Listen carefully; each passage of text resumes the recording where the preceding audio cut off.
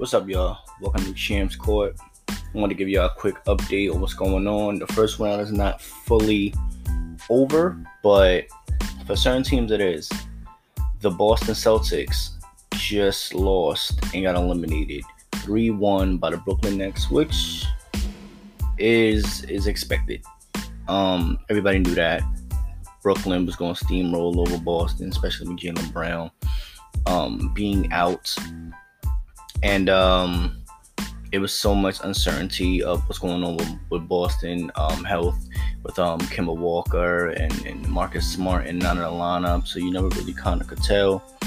But we just got word that Danny Ainge is stepping down from his role with the historic franchise, and Brad Stevens, the coach that just got eliminated, will be in his place and will be in search of a new head coach for Boston. That obviously comes with a lot of question marks pertaining to the team that he just lost with and who will be on the trading block. So that's something to look forward to pertaining to Boston. But that's here nor there. We're talking about the playoffs, and Boston just lost.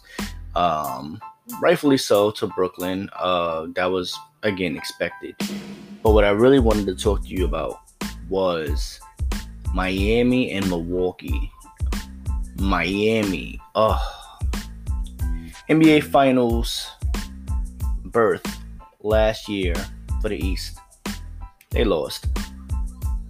And this year, they barely made it to crack the playoffs. And they got swept.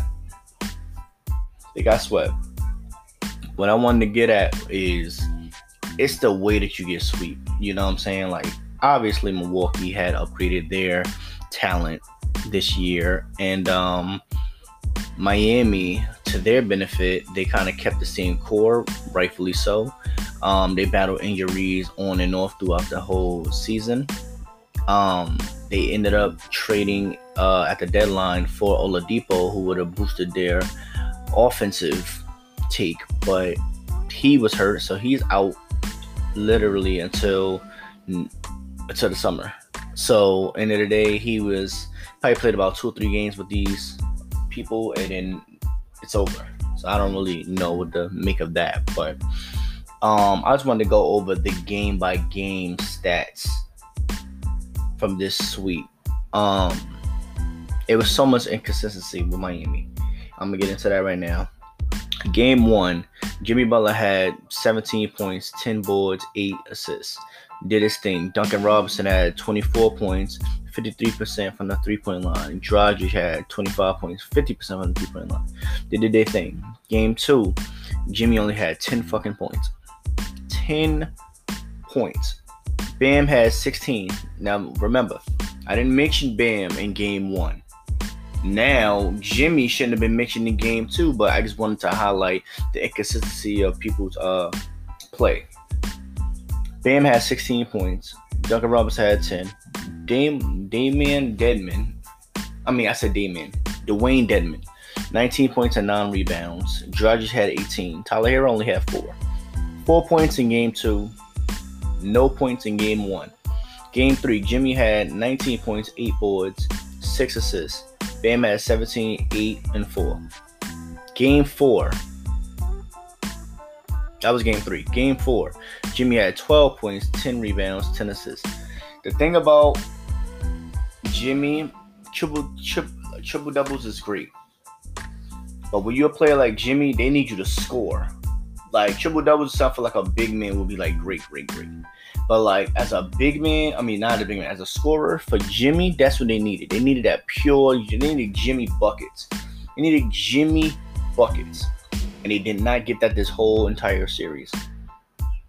Not your high in the whole series being 19 points. Come on, bro.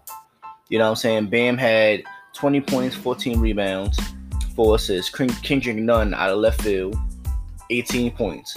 Tyler Herro finally showed up, 14 points.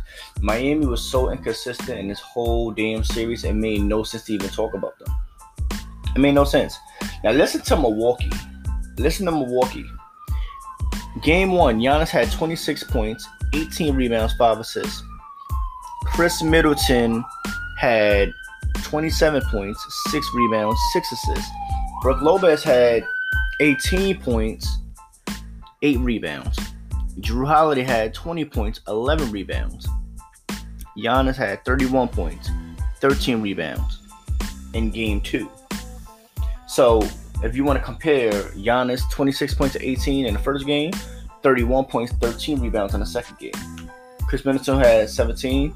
Brian Forbes had 22 and 5 off the bench. Pat McConnell, 5 points off the bench. 15 points off the bench. Giannis in Game 3, 17 points, 17 rebounds, 5 assists. Chris Middleton had 22 points, 8 rebounds, 5 assists. Jrue Holiday had 19 points and 12 assists. So, the thing about it is the inconsistency in Miami and then the consistency of Milwaukee. Game 4, the final game. Giannis had 20 points, 12 rebounds, 15 assists. God damn it. 20 points, 12 rebounds, 15 assists. Chris Middleton had 20 points, 11 rebounds. Brook Lopez had 25 points, 8 rebounds. Brian Forbes off the bench, 22 points. It was literally an ass kicking the whole series. But now we moving on to round 2. Milwaukee versus Brooklyn. That is a sight to see. That is what everybody wants to see. A test for Brooklyn. Because there was a steamroll in Boston. Clearly. With no Jaylen Brown. But even still, y'all were going to lose anyway. They just have too much over there in Brooklyn. But now, quite the contrary, we have Milwaukee with Jrue Holiday, Giannis, Chris Middleton stepping up, Brook Lopez stepping up, a couple of players that's coming off their bench. They still got PJ Tucker that's going to log in some stuff. They still got what's his name? It's power forward that came over from the Knicks last year. They have him that can hit some shots and be a big body for them. So it's a lot that Milwaukee have that they can throw at Brooklyn. Granted, Brooklyn have a lot that they can throw at Milwaukee. But Milwaukee is also a defensive team also. Brooklyn has not to be that type of style of team yet. So that's where the teams will clash. So that's what I'm looking forward to. I can't wait. Now we're on the brink of seeing what's going to happen with Atlanta and New York tonight. The Clippers in Dallas. It's looking like it's going to turn LA. We don't know what's going to happen with Anthony Davis. With that groin strain, that is a serious thing. You want him to linger on to where he be messed up for next season. So it's really interesting to see what the Lakers do with him on the cusp of being Game 6 in LA for the Lakers. Because Phoenix just tore them down last night.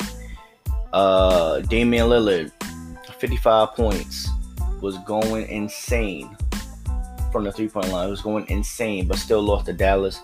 That's going to go to Game 7. But again, that remains to be seen. How long could Dame really hold on to hope out there? Because the last few plays that he did make at the end of the game, Covington bricking 2 dunks and CJ stepping out of bounds. It was a big mess at the end. And all of this going on without the second best player on Denver, Jamal Murray, being there. Austin Rivers stepped up for them. Big time move for them. So there's a lot going on in the NBA. I'll definitely be back with some games updated. But I just definitely wanted to let you guys know about Milwaukee and Brooklyn is set. I believe their games start Saturday. Yeah, so I'll definitely get back to you guys on that one with the next set of the second round comes up. Thank you.